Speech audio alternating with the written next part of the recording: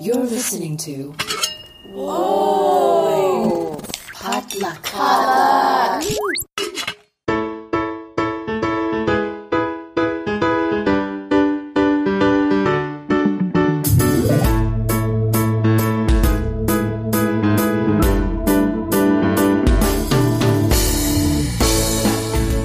And you're listening to Books and Boba, a book club and podcast featuring books by Asian and Asian American authors. My name is Marvin Yue. And I'm Rira Yu. And on this episode of Books and Boba, we'll be talking with Vanessa Hua, the author of the recently released novel, A River of Stars. It came out yesterday. Well, as of this recording, we are recording this intro during Crazy Rich Asians Day. That's true. It comes out today. You're probably hearing this a week later. A week later, maybe 2 weeks later, we don't know. But we just recorded a really great interview with Vanessa Hua. Rira conducted it. Yeah, so pretty much the book begins at this maternity hotel in like Los Angeles. I'm guessing it's San Gabriel Valley. It doesn't specify, but it's coded that way? I mean, it just seems like it. But it's about this factory girl named Scarlett Chen, and she has an affair with her boss, and she gets pregnant. And she gets an ultrasound, of course, illegally in China, and she is told that she's about to have a boy. So she is shipped off to this maternity hotel because her boss is just like, I want my son to have an American citizenship. And there she realizes some truths, I guess, that would change circumstances, and she breaks free of the maternity hotel and escapes to San Francisco's Chinatown with a fellow pregnant woman in the maternity hotel. And it's just pretty much like about their struggles to make a life for themselves in San Francisco, and to also like take care of their children. And I think it's a really great novel. Like it sounds really bleak, the condition. It sounds kind of dark, but I also feel like the way you described it, it's also, hilarious. There's a lot of lightness to it. Yeah, it is hilarious. I think Vanessa Hua is just like so good at writing like comedy in between. There's like a great balance to it. And we talk about it more in the interview. That's great. It goes to show that not every immigrant story needs to be dark and oppressive, even though the oppression is there in the background. Yeah, definitely. I mean, it's just so nice that we are getting more, more variety. Yeah. Yeah. Awesome. Well, without further ado, here is Rira's interview with Vanessa Hua. Enjoy.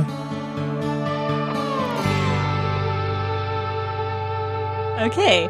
I like to ask our authors this question when we start our interviews. Where are you from? I know that you're from the Bay Area, but were you born and raised there? Yes. And in fact, I am back in the same house that I grew up in because after my dad passed away, we moved back to be with my mom. But it's like the next generation of 3 generations under one roof. When I was a kid, my grandmother lived with us as well. So it was a traditional arrangement of many generations. So you're second generation Chinese American? Well, yes. I'm the daughter of Chinese immigrants, American born. So I think by different reckonings, I'm either first generation or second generation. So I know that you are a columnist for the San Francisco Chronicle, and you are the writer of the short story collection Deceit and Other Possibilities. And River of Stars is your first novel. So my question is, how have you always been a storyteller, or is writing a passion that you discovered later in your life? I've been a writer as long as I can remember. I still have notebooks, with Garfield on the cover, and then, with my stories scrawled in it, complete with a title page, illustrations, and, stories, the title listed on every other page and my name on the other. And in the second grade, I remember we all had to write short stories in class, and the teacher had everyone raise their hand and vote on their favorite, and mine won. Awesome. But before I could savor that victory, I overheard a classmate whisper to her friend, "I only voted for hers because it was the longest." Ooh, burn. So you've kind of worked in different mediums. Like, you are a journalist and you've written like a short story. Was it difficult transitioning into writing a novel? Well, I mean, I think whether it's in fiction or in journalism, I always have this desire to tell untold stories and, to sort of follow my curiosity wherever that leads me. Just wondering like why and what if and who, what kind of character finds himself in this situation, and how do they kind of make their way out of it? I love working in these different genres because with journalism, your story may get posted that afternoon, that week, and so you're continually out there, continually engaged with the world. Whereas a novel is a years long endeavor where there's lots of twists and turns and then so many other things that are sort of out of your hands, like will it get published? How will it be received? But there's something also satisfying about writing a novel, like much like, finishing a marathon or reaching the top of a mountain. It feels like a substantial effort I put in a substantial effort, and it's really gratifying to kind of see it out in the world. Yeah. And I'm pretty sure, you being a journalist, you have a lot of rich material to work with to weave into fiction. Definitely. I think, and I think I have, as a journalist, I also feel a license to go ask those questions, or to do that research. I think I've probably hit up every friend with any sort of expertise with questions like, what does a gunshot wound smell like? Or what circumstances would cause a plane to get grounded? So, and I think, that my journalism training has helped me with the discipline of writing daily and collaborating with editors, and also realizing that the first draft is not the last draft, and that there's always an ability to sort of go back and revise and to understand that, just get it down and then you can return to it. Yeah, definitely for a novel, which has like hundreds of pages. First draft is not going to be perfect. So I was fascinated by the premise of your novel. We've heard news stories about maternity hotels where wealthy Chinese pregnant women stay in order to attain American citizenship for their babies. How did you go about researching and building Perfume Bay in your novel? Yes. I first heard about these maternity hotels while living in Southern California and pregnant with my twins. And they're, these houses, they're often in the Asian suburbs, like in San Gabriel Valley or in Irvine. And the neighbors were baffled. They were asking, why are all these pregnant women coming and going? And it sounded like a brothel in reverse. And so having understood this, learned about this phenomena in news reports, I began wondering what would cause someone to come here, to one of the most vulnerable times in their life. And yet, what did U.S. citizenship mean to them? And the women weren't talking when the places got sort of busted for code violations for cramming in too many pregnant women in one place. And I think that's a great place where fiction can flourish, that once the official record ends, you can start, you can employ your imaginative empathy to try and understand, one person's hopes and dreams. And there was one news article in particular I remember where a neighbor said that a pregnant woman had knocked on her door saying she was hungry and could she please, give her something to eat. And I began to realize in that the maternity centers, even though they sort of advertise luxury accommodations and field trips to different places to the mall, that it might feel like a prison for some of these women. And so out of that, my character Scarlett Chen was born. And I've long been sort of interested in or been inspired by, having done reporting in, the Pearl River Delta in China and, seeing how, peasant teenagers make their way to the city to find work.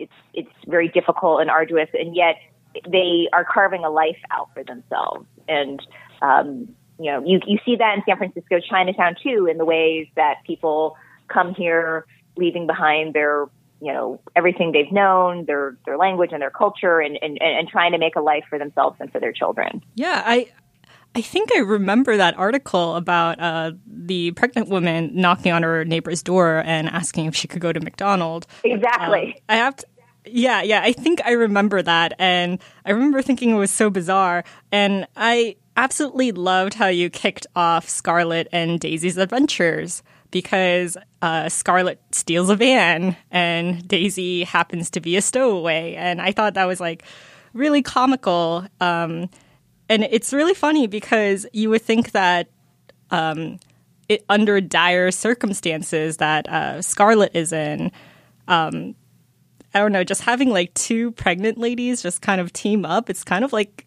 a weird comedy in a way. Right. It's like a pregnant Selma and Louise. Yeah. Or in some ways, one pregnant woman running or fleeing is tragedy, but two of them running at once, like actually running like through a parking lot, is actually sort of comical. I mean, something I learned being pregnant is it's like completely absurd. Your body is taken over by alien life forms. You look different, and there's many humiliations and joys along the way, but I think that's what I was hoping to get at with the book, like to sort of get at the sort of the humor and the absurdity of it all too. Yeah, it's definitely a balancing act. What I appreciated about your book was how many different narratives of the Chinese identity came to play. You have Scarlet, who is a factory girl who moved from like the rural countryside and moved to the city. And you have Daisy, who is an American-born Taiwanese American with, she has citizenship. She went to fancy international schools. She wields a certain kind of privilege. And I just wanted to ask, like, what was it like weaving all these colorful Chinese and immigrant experiences together?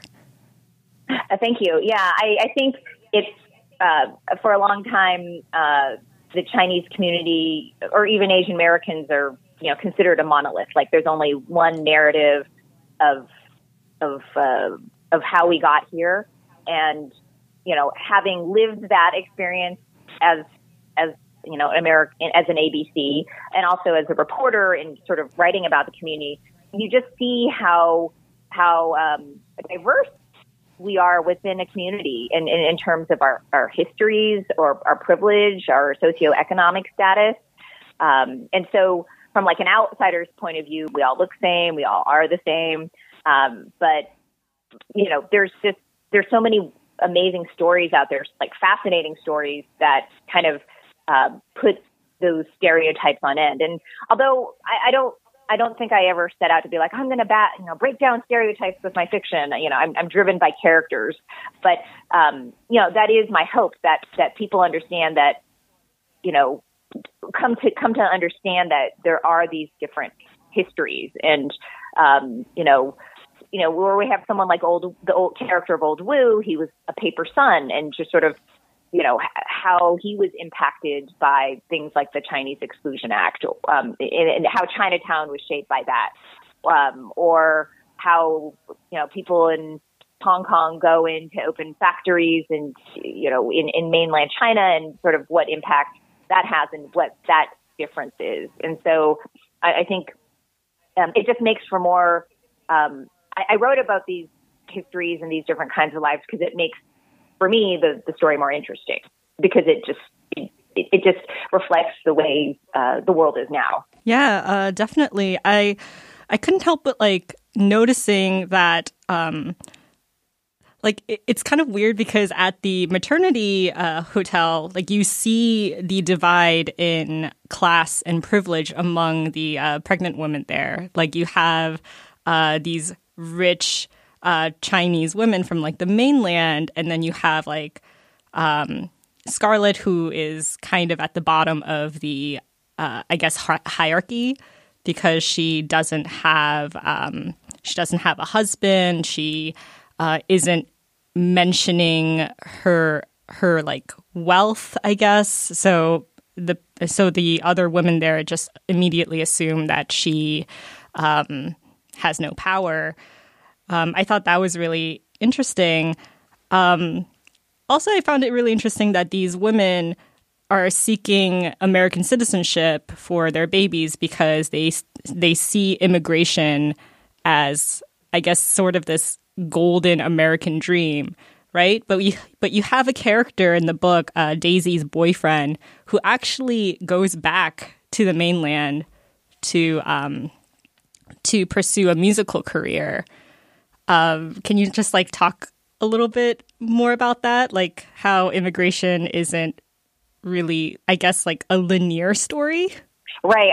I've come to understand that immigration is circular, that it's not just one way, and that say for the wealthy Chinese who are the Tai, who are Scarlett's antagonists, they see American citizenship as some benefit to, collect as they would Ferraris, or it's just part of, being a global citizen, or a fancy purse. Like it's something that can be collected and bought as just as easily. And, as much as the U.S.'s reputation is taking a beating domestically and abroad, I mean, it's U.S. citizenship is still sort of considered gold standard, even if they never, even if they, don't remain here and just go right back after giving birth. It's sort of like it holds that possibility of safety and security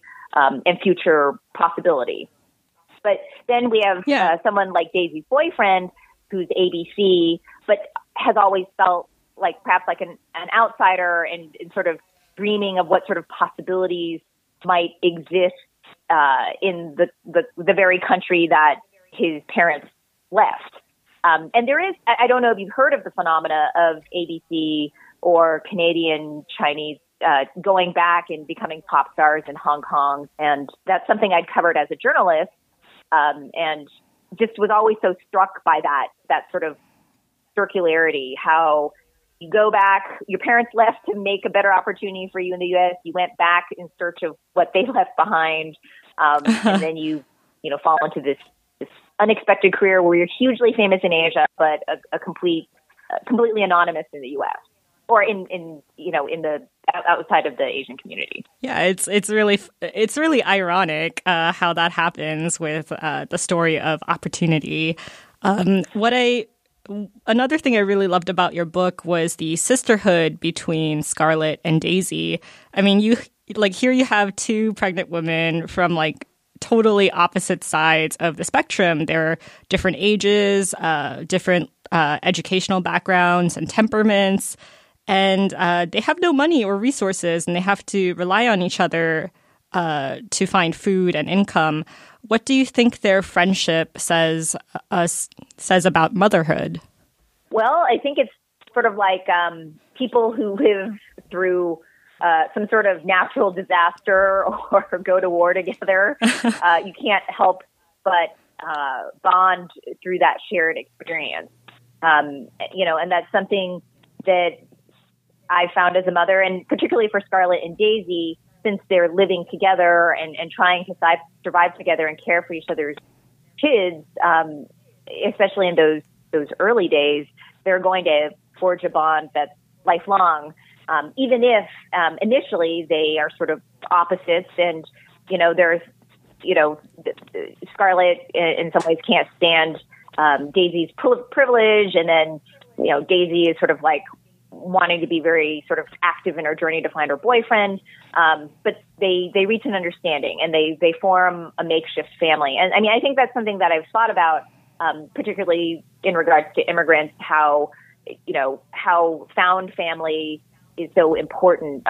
If you're, the rest of your clan is back in your ancestral country, like how important that is to create these bonds, not only I think for Scarlett and Daisy between each other, but just in the apartment building where they live in Chinatown with other Chinese immigrants. Yeah, I really like the tenants in Scarlett's building. I really appreciated how vivid you made San Francisco and how you illustrated like the daily struggles of those living in Chinatown. So I really also liked really liked Scarlett's relationship with her mother and how that changes, like how her perspective changes as she become a mother herself. I guess like this is kind of a personal question, but was there a moment like that for you when you became a mother? Did you kind of had a moment where you're like, oh, that's why my mom or my dad did this during my childhood? Yeah, I mean, definitely becoming a parent, you can't help but reflect upon how you were raised and what struggles they might have had, your parents. So for so long, so much of your parents' life is kind of a mystery because you weren't there. You were just a wink in their eye, right? If that. Mm-hmm. And, you weren't there in the most formative times in their life, say, like, when they immigrated or when they were starting their career, not necessarily. And so I think it's given me a deeper understanding, say, of my mother and what it meant for her. She's a scientist, but like to be sort of probably one of the few women of color in her field at the time, or, what it meant for my parents to move in this suburban neighborhood that, there weren't that many Asian families and, but what they must have been thinking in terms of opportunity or what they wanted for their children and their education. It's definitely, my mom is still always my mom to me, just the way that my kids, when they see my book or my column, they have some interest, but in the end, then they're like, well, can you give me a snack? So it's an opportunity to becoming a parent, and being a parent is just a way of kind of understanding the world through different eyes. Yeah, I mean, I'm sure like when your kids grow up and they read your articles, they'll understand you more, hopefully. Was it your intention to have pretty much most of your main female characters to be single mothers? Well, wasn't it, happy families are all alike? I mean, there's a sense that if they were married and settled, then there would be, that would be tidy and there would be no story. So it's the very fact of their single motherhood that makes them, have to sort of figure out their own way in the world because no one is going to support them or do it for them. Yeah, I like really, like Daisy and Scarlett, they're kind of experiencing life in America through their babies. They're experiencing San Francisco for the first time through their children. Yes, having children forces you out in the world in a sense. Even if you'd rather just sort of retreat with them and you're exhausted, but you still have to go out. You have to get food. You have to, go to doctor's appointments. And then once they're older, you have to, do what you can not to go stir crazy. And then it just their neighbors get involved, bringing them food or just wanting to help babysit or just, it's hard to be a hermit, with a kid. And so that way, and not only that, it also, having children kind of reintroduces wonder into your life. Like even with my kids, and it's a scene that I sort of replicate in the novel, but the first time they experienced rain, I remember it vividly, like how astonished they were that water was falling from the sky. Like, and then it did make me like stop and think, like, it is wonderful and miraculous that like the whole system of evaporation and rain falling is like, that's what makes life on Earth. And now that my kids are older, it's made me think about things about like, how do I teach them about Martin Luther King or about Thanksgiving or about social justice and equality and just you think about how you were raised and what you were taught and what you want to pass on to your children. Yeah, I really, really like that scene where the babies, they're looking at the sky and they're like, water is falling. But there's also a scene in the novel when Scarlett is in the immigration lawyer's office and she's sharing these harrowing events that she had witnessed in China in hopes of getting an extension on her visa. And her lawyer tells her at one point that Americans think communists are barbaric. If your story confirms that, they believe anything you say. So I just wanted to ask, like, as a reporter who has reported from both China and the States, are there any Chinese immigrant stories you think haven't been spotlighted in mainstream media enough? Yeah, I mean, I think it is. You see now how the focus often is on sort of the extremes, or just sort of they're cast a certain way, or like I remember talking to someone who said, "Oh, they all hate girl babies in China, don't they?" And I remember being sort of, irked, thinking, in my family, my dad was like a huge supporter of his, my mom's career and also of his daughters and our professional pursuits. So there isn't just one story in terms of how like a culture or community is. And I think just, I think sort of a story that's now there's been a lot of talk lately is with Crazy Rich Asians coming out in theaters. The first major Hollywood movie featuring a majority Asian and Asian American cast in a quarter century. And then, Pachinko being adapted for TV, or Jenny Han's book, All the Boys I've Loved Before, coming out on Netflix. I think there's a real opportunity for showing Asians not only, in sort of more familiar narratives, but also just in a rom-com, in, everyday life, in, the ways in which we are taking part in helping change the culture at large. I think these are all stories that, certainly I want to tell in journalism and in my fiction.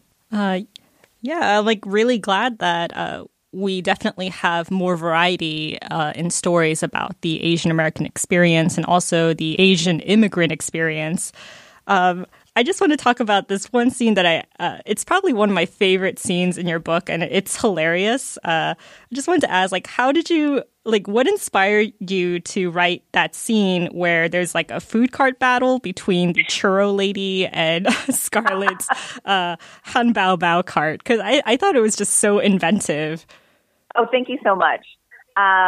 Well, there's a part with fireballs, and and that is actually inspired by some friends of mine who they're kind of a little bit, I don't want to say pyro, but they like doing, like I remember we went on a camping trip and they were shooting potato guns, like shooting potatoes off a cliff. And then they would spray hairspray on themselves to light their chest hair on fire.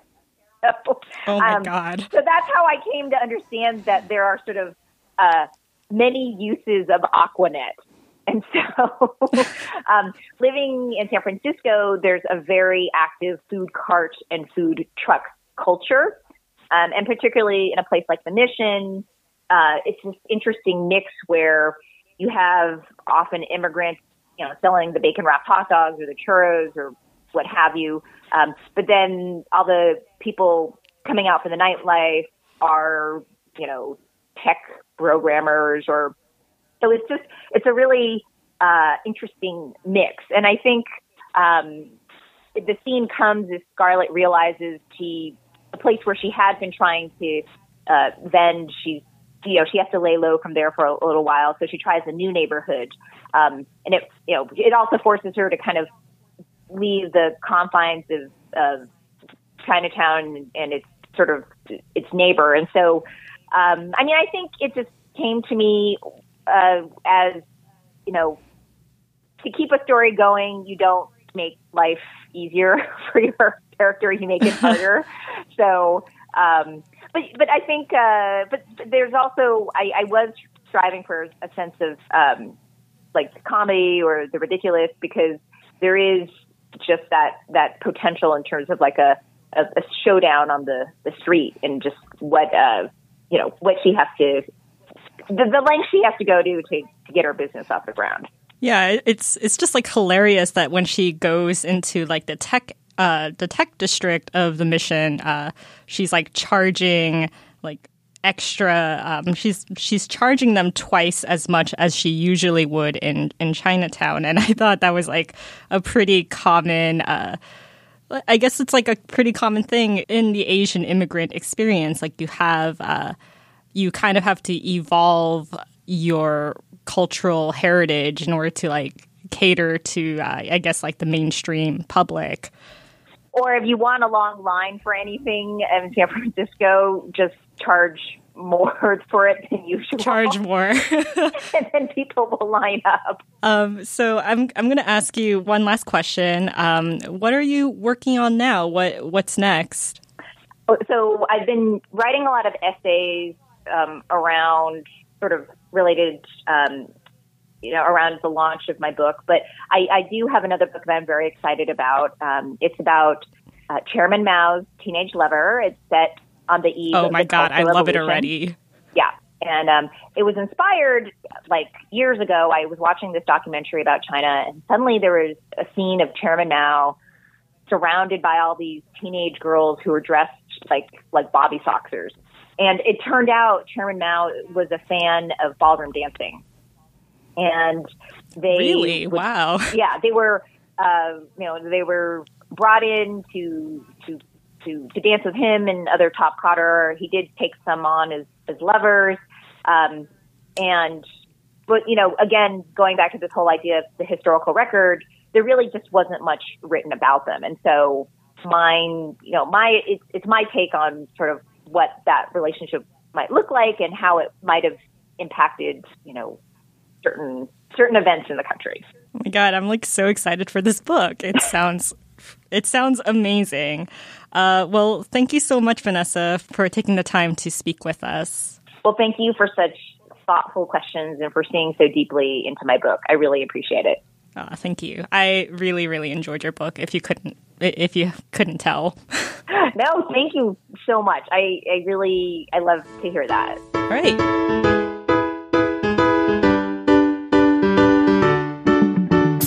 And that was Reader's interview with Vanessa Hua, the author of A River of Stars. If you want to follow Vanessa on Twitter, you can follow her at Vanessa_Hua. That's HUA. And I guess that'll do it for this episode of Books and Boba. Rira, thank you for conducting such a great interview. I was sitting in the background, but I learned a lot.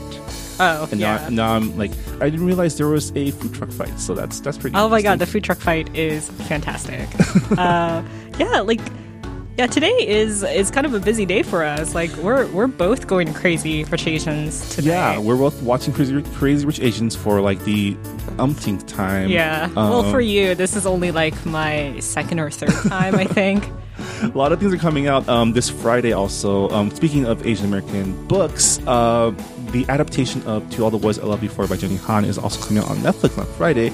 Reviews are coming out right now, and it's also very positive. So it's a great week for just Asian American representation on screens. Yeah, on screens. And on page, because Vanessa Hua's book just came out, as you said yesterday, August 14th. Yeah.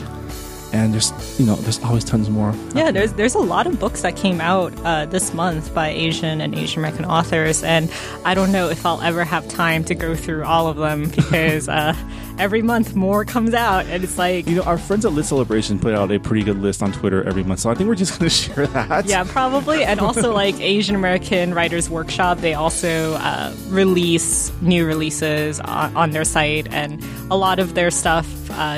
they share like independent books and poetry books. Poetry books we don't really cover in this podcast, so we haven't yet. I feel like we could at some point. We need the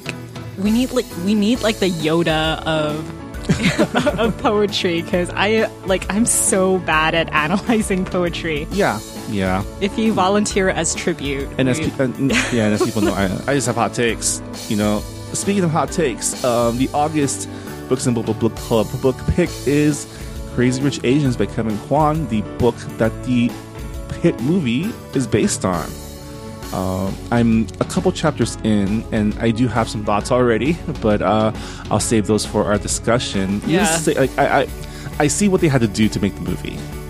Yeah. As with all book to film adaptations, things are going to be tweaked and omitted. Next week we're going to have a talk with some of our friends about To All the Boys I've Loved Before, because I read the first book and I am almost done with the second book, and I'm going to buy the third book, and I'm really excited to talk about it.